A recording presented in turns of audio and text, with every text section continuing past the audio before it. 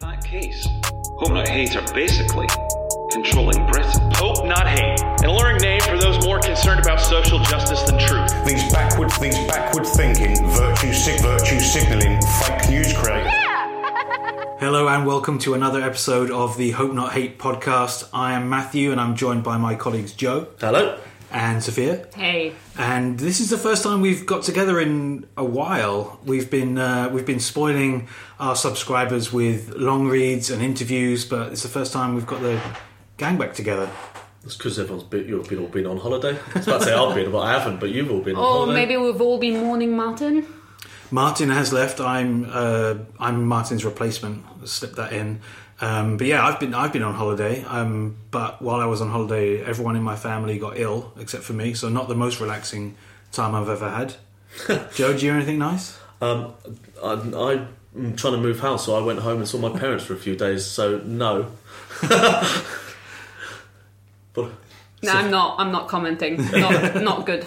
Okay, so not a great holiday for us all. We hope that you all have had a good holiday, and we're going to get right back into it with today's episode. We're going to talk about UKIP and Tommy Robinson. We're going to talk about the political conference season, and we're going to talk about a new project that Hope Not Hate is launching in the coming days, tracking anti-Muslim hatred. But Joe, spoiler, have I ruined it for you? Already, so yeah. The big reveal. Please carry on listening. It's still interesting, even though I've broken the embargo.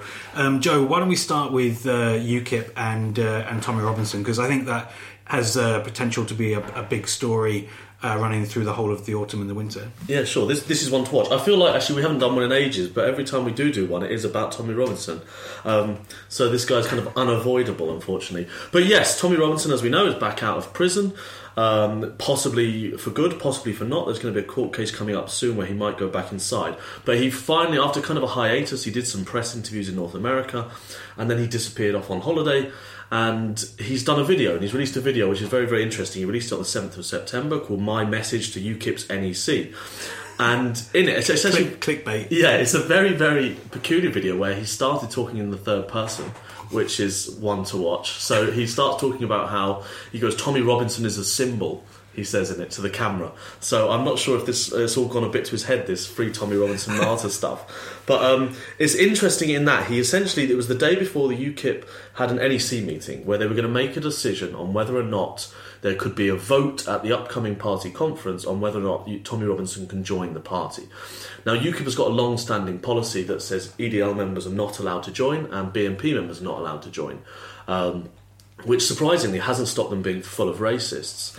But it has stopped former BNP and EDL members getting in. So it was a big decision that the NEC then took the day after Tommy released this video, and they actually said that there will be a vote. They haven't said he can join. They said there will be a vote at the upcoming party conference, and the members will be allowed to decide whether or not they will make an exception to allow him into the party. Any guesses on whether he will be allowed? Yes, well, it's interesting, right? So in the last few months, UKIP has shifted quite dramatically right. We've seen a number of high-profile far-right figures and kind of alt-right figures join. We've seen Milo Yiannopoulos, the guy formerly of Breitbart in North America, has joined. We have seen Paul Joseph Watson of InfoWars also join. And then we've seen two people, Count Dankula and Sargon of Akkad. And I hasten to add, those are both adults. These are all British people. They're all British people. And Sargon of Akkad and Count Dankula are both adults, despite their names. Those are not their real names, though. Let's clarify. No, to your baby's is baby a cat? No. So they've gone into the party, and with them has come about 2,000 to 3,000 far-right people.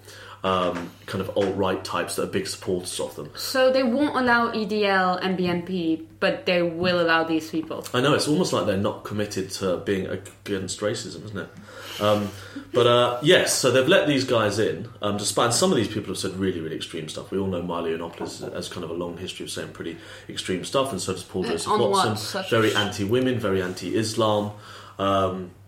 So lots of it's been homophobic, etc. from some of these guys. I mean, just a lot of these people that have flooded into the movement are very unsavoury characters.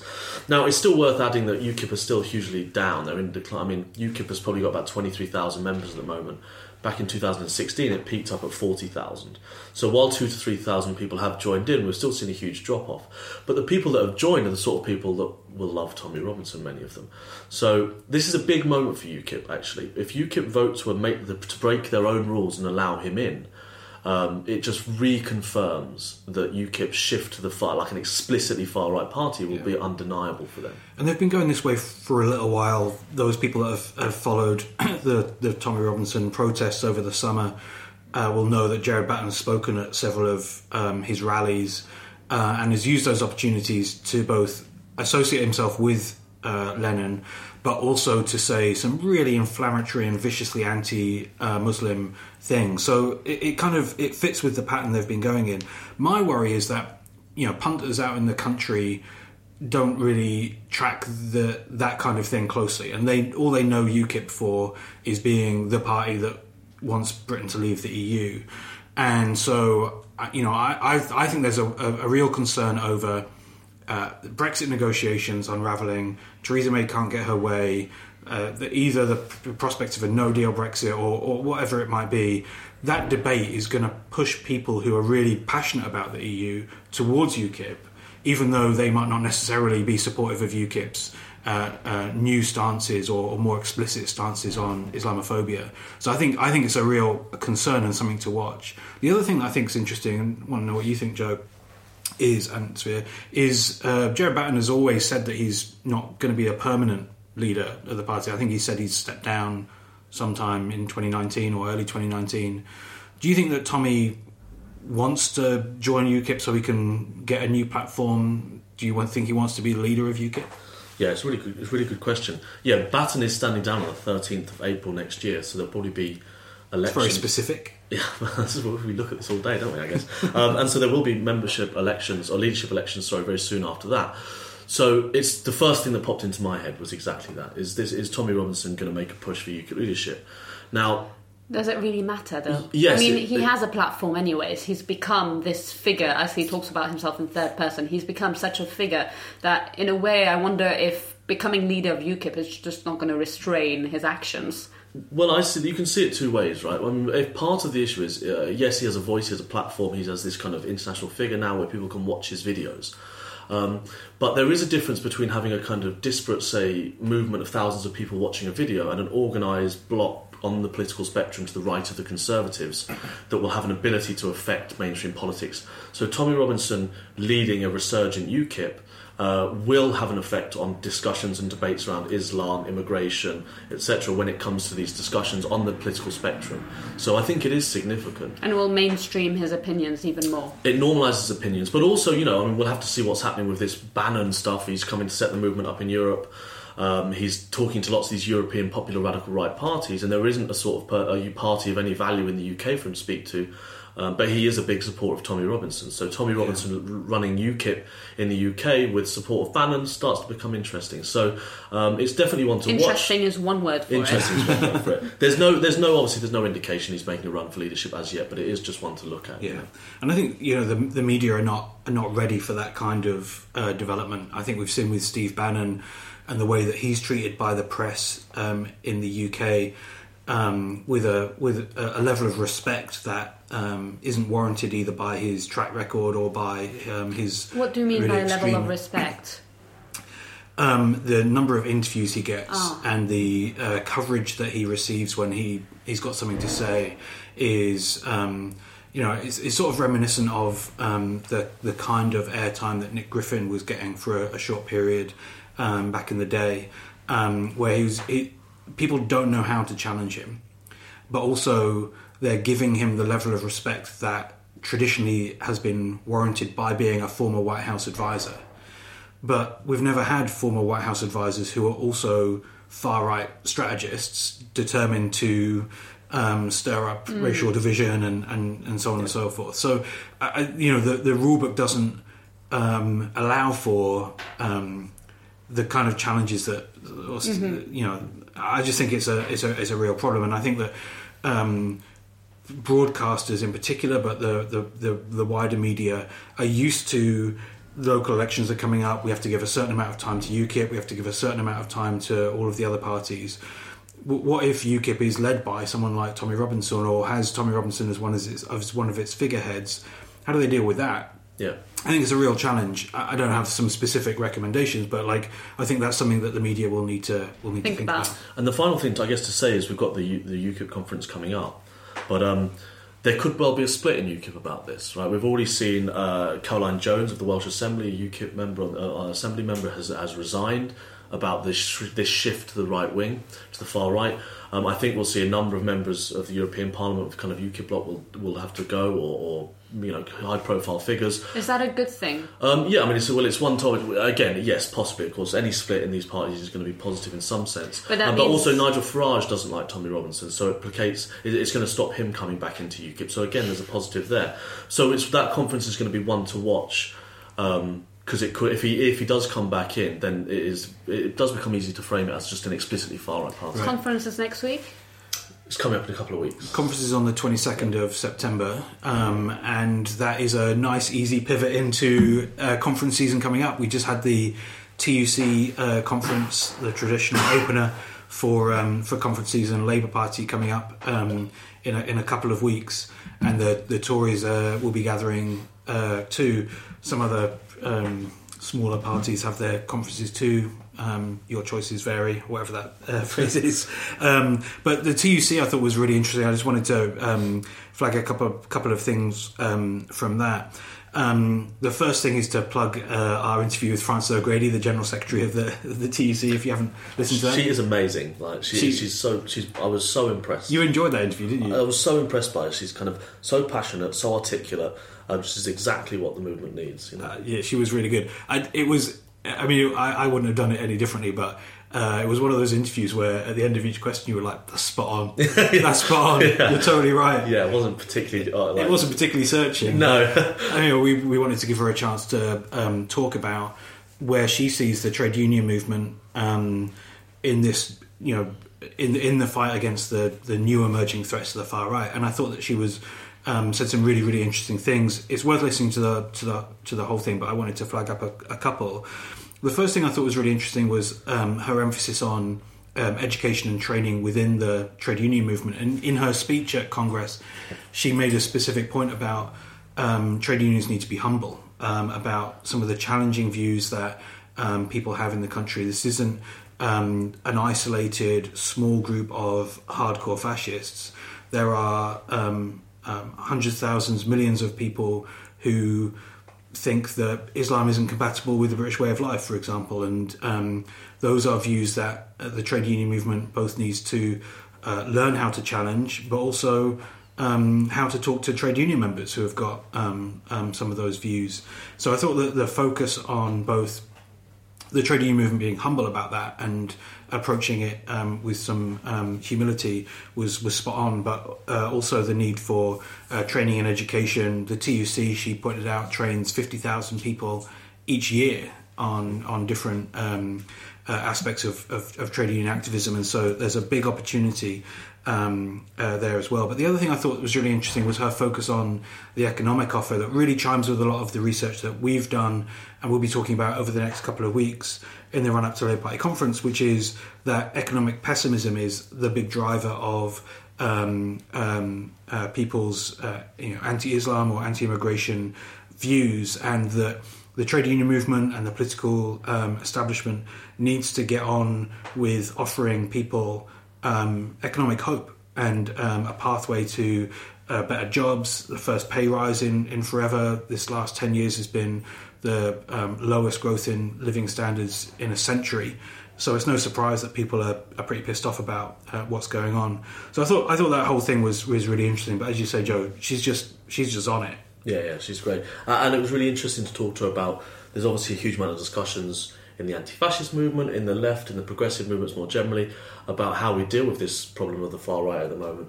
And she clearly thought a huge amount about it. She was very articulate on the question, very reasoned, and whereas some people will speak to kind of understandably are extremely angry and want to run away and do something straight away, she wanted to spend some time to think about what's the best way we're going to face up to this and what's the most effective way to deal with the issue.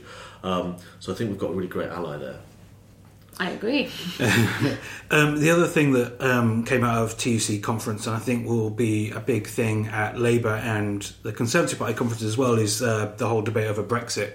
And the Tories are obviously in a bit of a mess. That's a very British way of putting things. It's not for Labour, much better though. Bit of a tangle.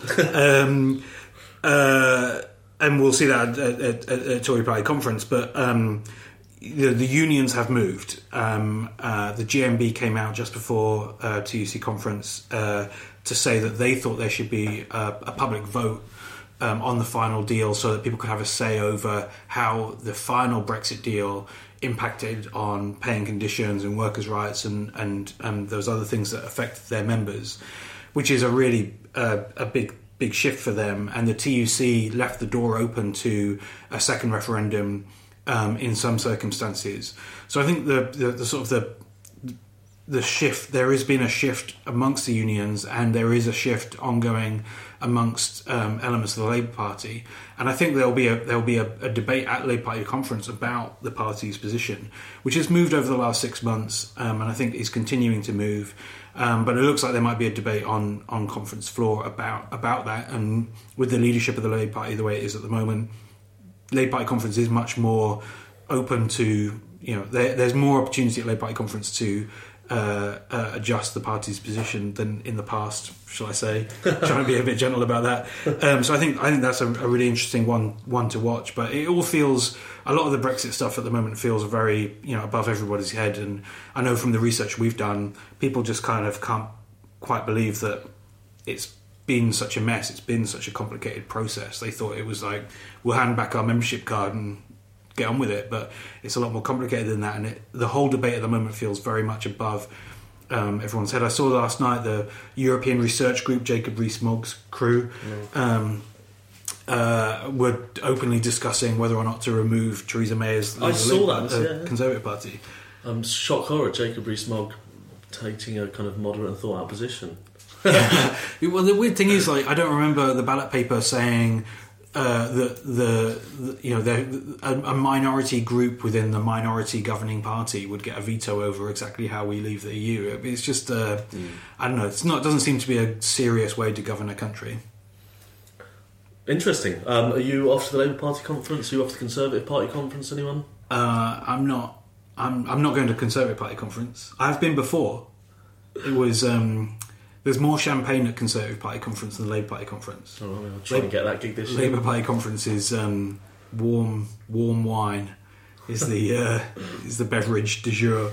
I'll be at Labour Party conference. Several of others of us are going. We've got a fringe meeting on the Sunday, and we'll be around. We've got a stall. All right, good. So buy some t-shirts. Yeah, definitely buy some t-shirts. We've got some new mugs. So the mugs are nice. The mugs are pretty cool. Yeah, good stuff.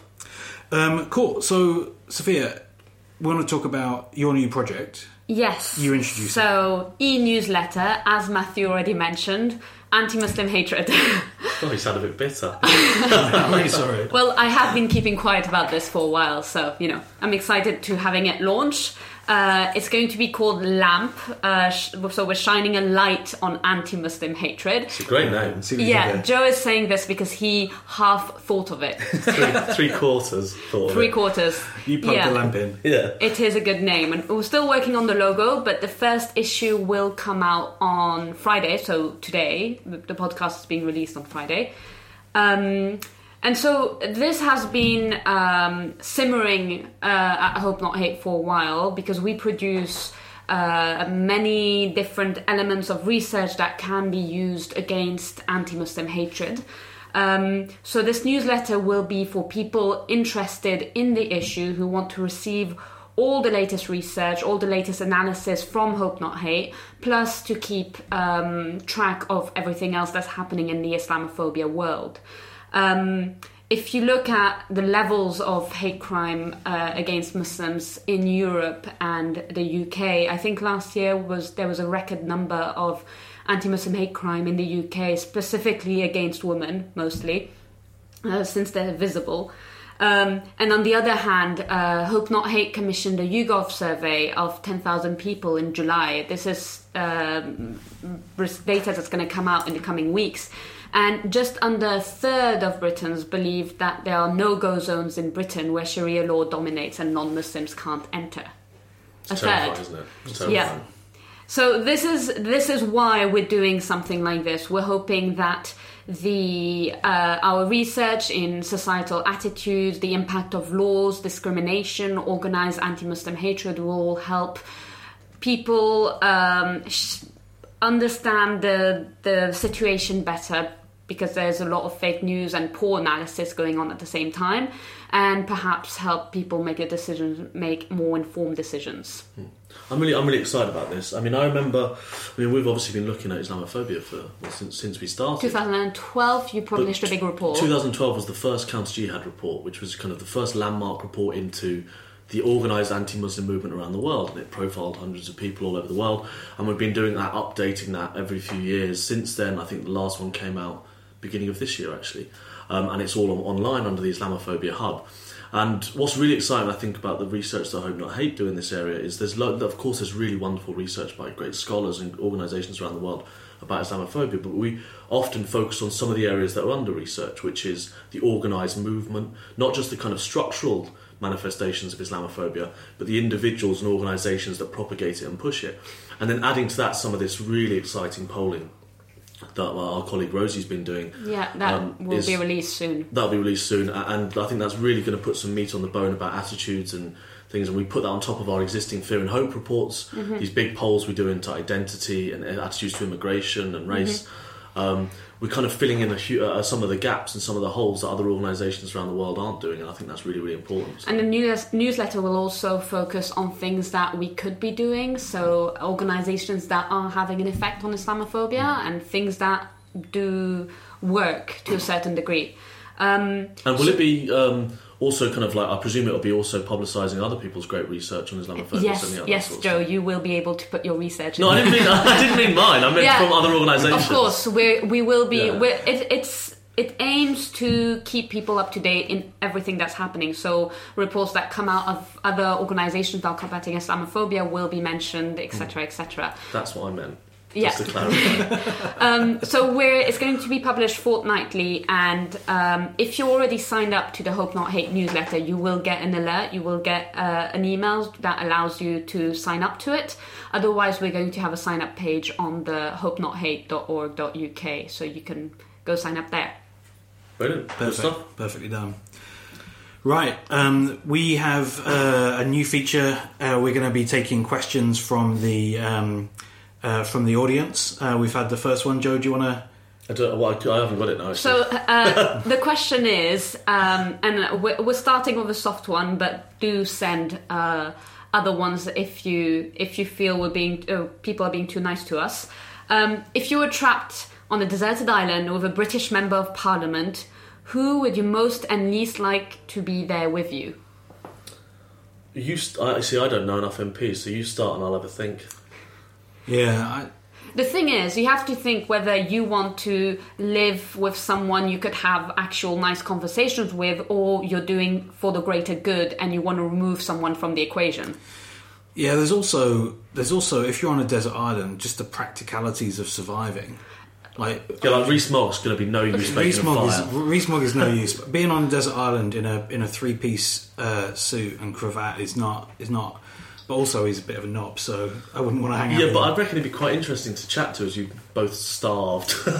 But it's really interesting you're all thinking about the technicalities. I mean, let's assume it's a deserted island that has all the resources needed. And let's assume it's for 10 years or something and you can go If it's a deserted island in which I need practical help to literally survive, I'm going to go with Rory Stewart, the Tory MP for...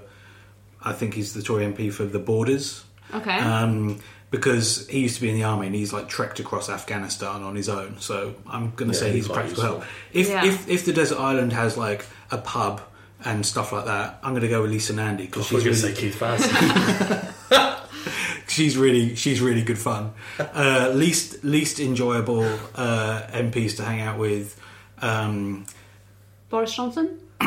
For the greater good? Yeah, that's some stories. Boris Johnson for the greater good. Christopher Chope, the upskirting guy, not literally upskirting. He was involved in the controversy over the law. Just to be absolutely clear, I wouldn't want to hang out with him. He seems like a bore.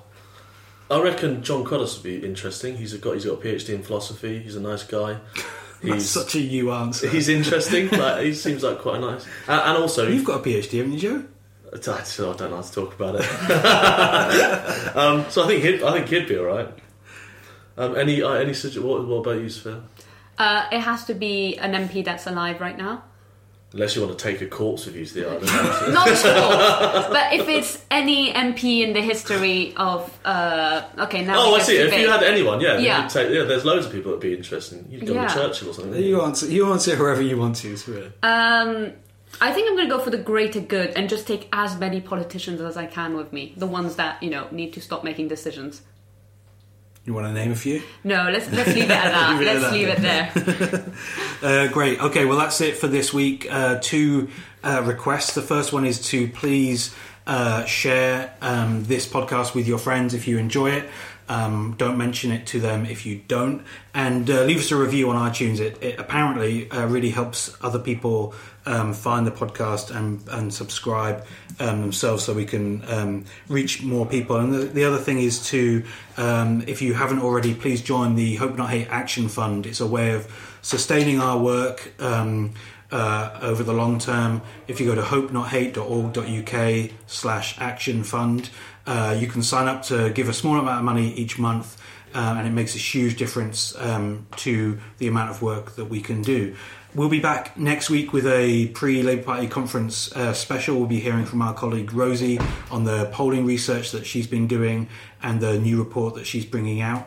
If you're at Labour Party conference, please come and say hello. In the meantime, thanks for listening. Cheers. Bye.